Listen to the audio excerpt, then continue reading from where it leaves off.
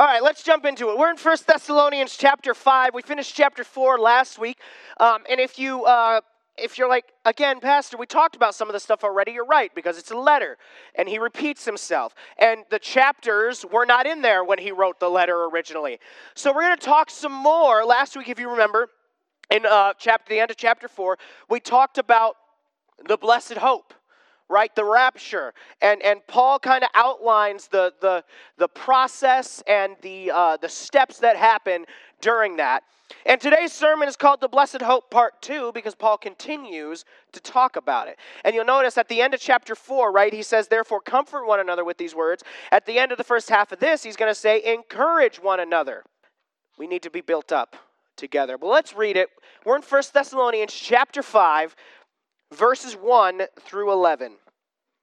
It reads, now as to the times and the epochs, brethren, you have no need of anything to be written to you. For you yourselves know full well that the day of the Lord will come just like a thief in the night.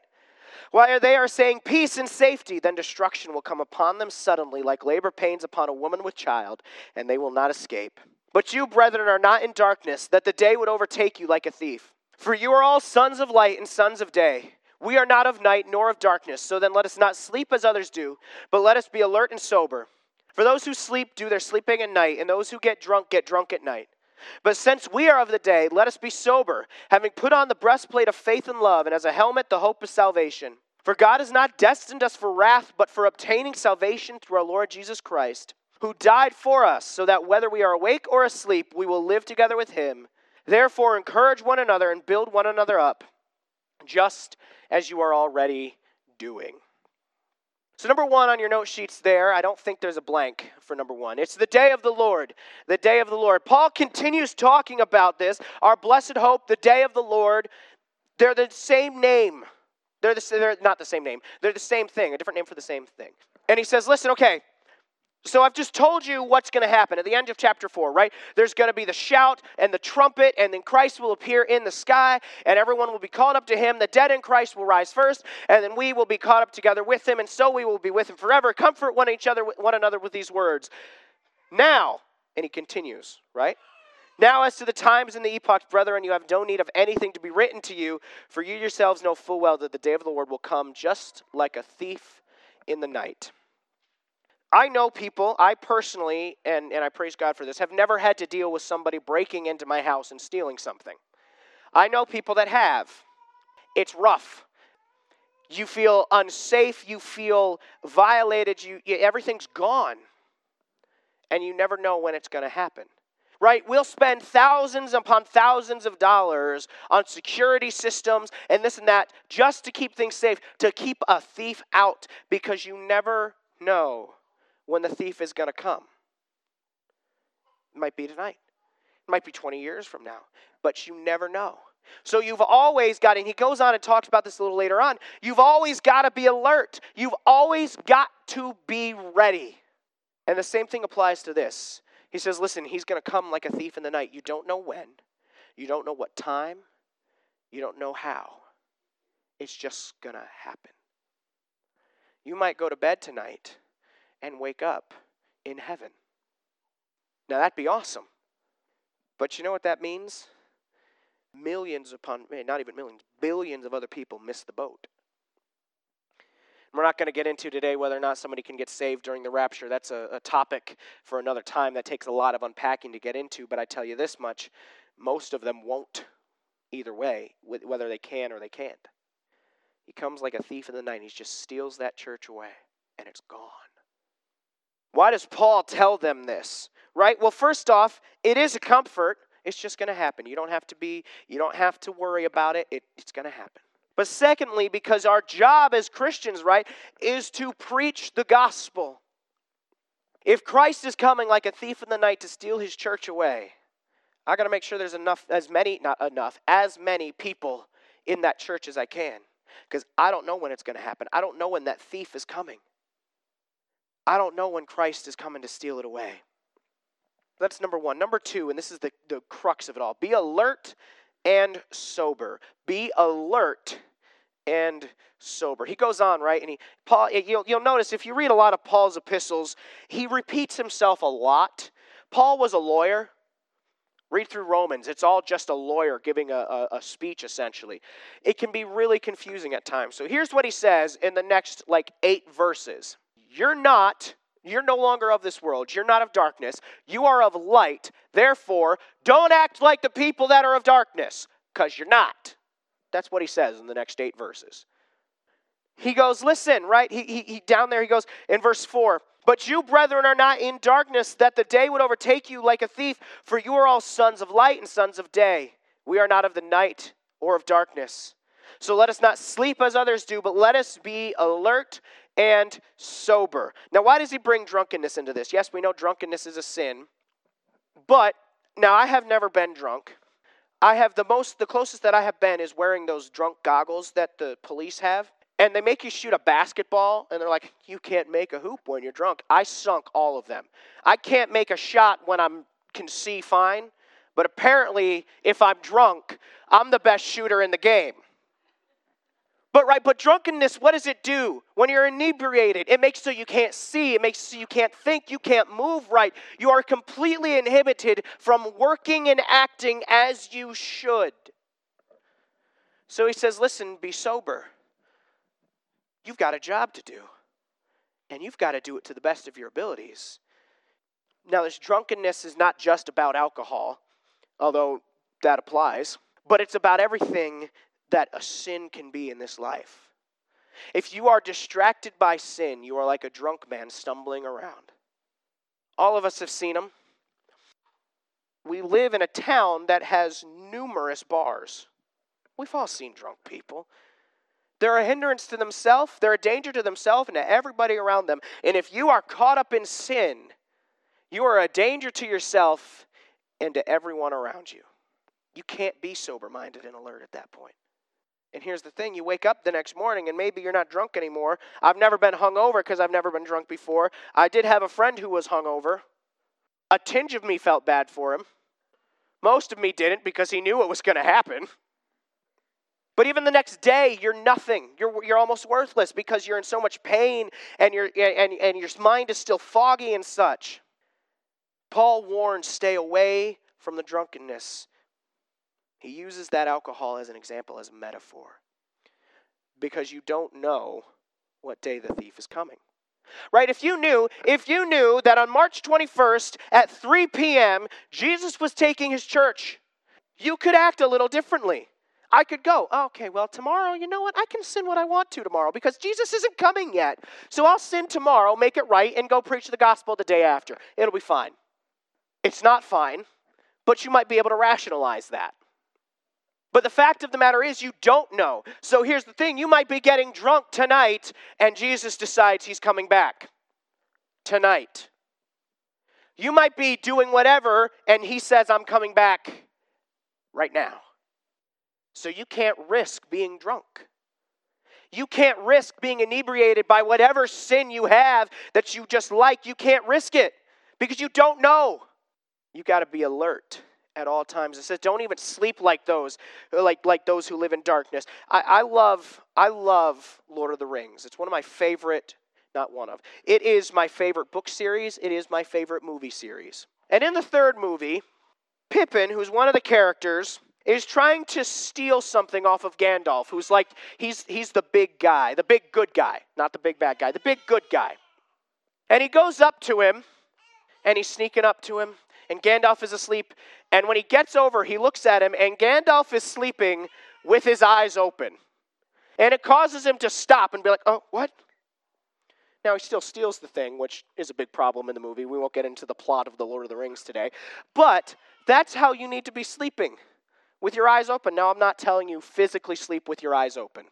I don't know how you do that. It wouldn't make sense to me. But it means when you are resting, and here's the thing, church, you need rest.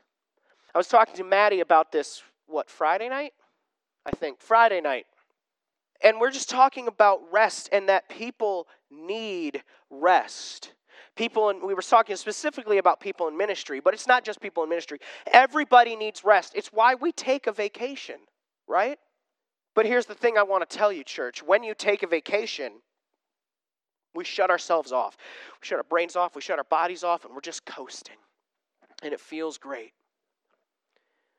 And that's one of the times you are most vulnerable to sin, because your guard's not up anymore. You wake up in the morning and go, I don't need to put on the armor of God today. I'm just on vacation. It'll be fine. And then it's not fine. It might be fine for a day or two, but it's not fine.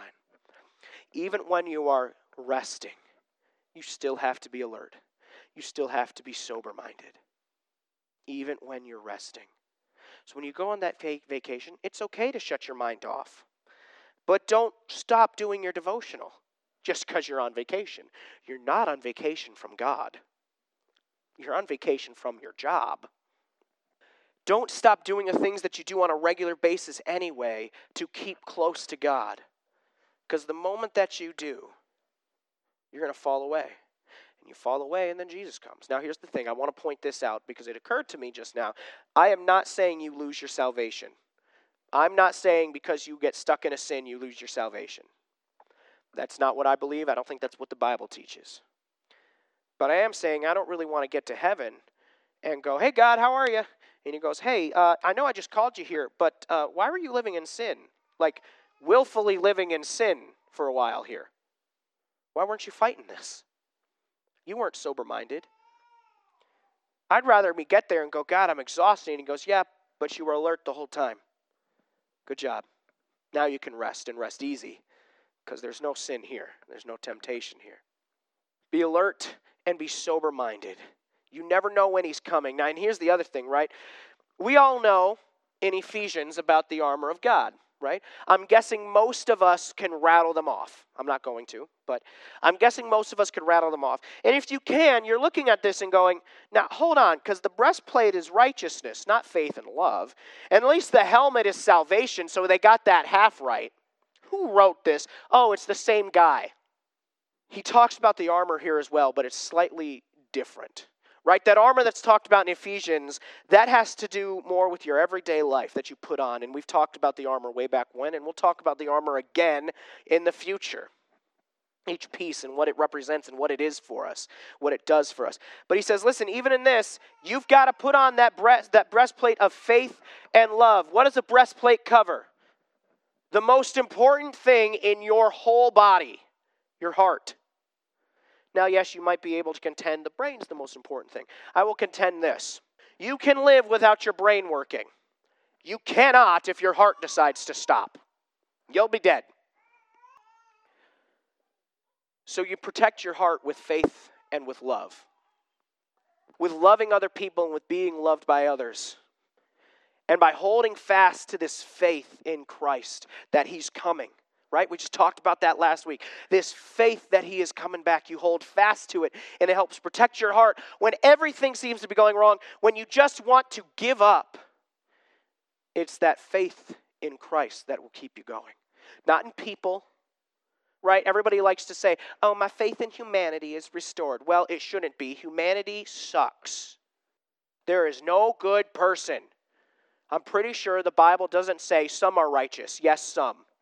No, I'm pretty sure it says none are righteous. No, not one. So nobody's good. So don't have faith in humanity. Have faith in Christ and in him, and that he's coming back for you. He's coming back sometime. I don't know when. It'll be like a thief in the night. And then the helmet of salvation. What does the helmet protect? Your head and your brain, which I would contend is probably the second most important thing in your body. Salvation protects your mind. When Satan attacks you with temptation, when Satan attacks you with who you used to be, when Satan attacks you with who you just might be right now sometimes, you stand firm in salvation. Christ saved me. I'm not perfect. I'm still learning. I'm still growing. I'm still being sanctified. We talked about that 2 weeks ago. But I have this salvation, and it protects me from the barbs of the evil one. And then lastly here, number 3. So number 1 was the day of the Lord. Number 2 was be alert and sober. Number 3, our destiny. You have a destiny. And you know what? It wasn't for wrath. It was for obtaining salvation through the Lord Jesus Christ. That's in verse 9. There's a lot in 1 Thessalonians that we haven't gone over that deals with predestination and stuff like that. We're not going to get fully into that. We will at some point. And we've gotten into it once or twice over the past 2 years or so. But God says, listen, you were not destined for wrath. You were destined for salvation. Now, whose wrath? His. He says, I did not destine you for my wrath. I destined you for my salvation. I decided you weren't going to have wrath. You were going to have salvation. Unpack that if you'd like to. I'd encourage you to go to Romans and Ephesians where it unpacks it way better. But I'm telling you that he's saying right here, I didn't choose wrath for you. I chose salvation. I don't know why God didn't choose wrath for me. I deserve it. I deserve his wrath every day. So do you. So does every human that has ever lived. But for some reason, he decided to give me salvation instead. And I better share that with as many people as I can. Now, it's not up to me if they get saved or not. That's between them and God, but I better share it out. I was saved from wrath. So I better do my best to save other people too, at least to present it. And then the end. Encourage each other, one another, and build up one another, just as you are already doing. Listen, he ends that section by going, listen, encourage one another with what? With the fact that Jesus is coming, like a thief in the night. He's coming. And that you were not destined for wrath, but you were destined for salvation. You were destined to be saved. In that same car ride I was with Maddie, she was asking me some questions, and I was just getting so downhearted. Not because of her,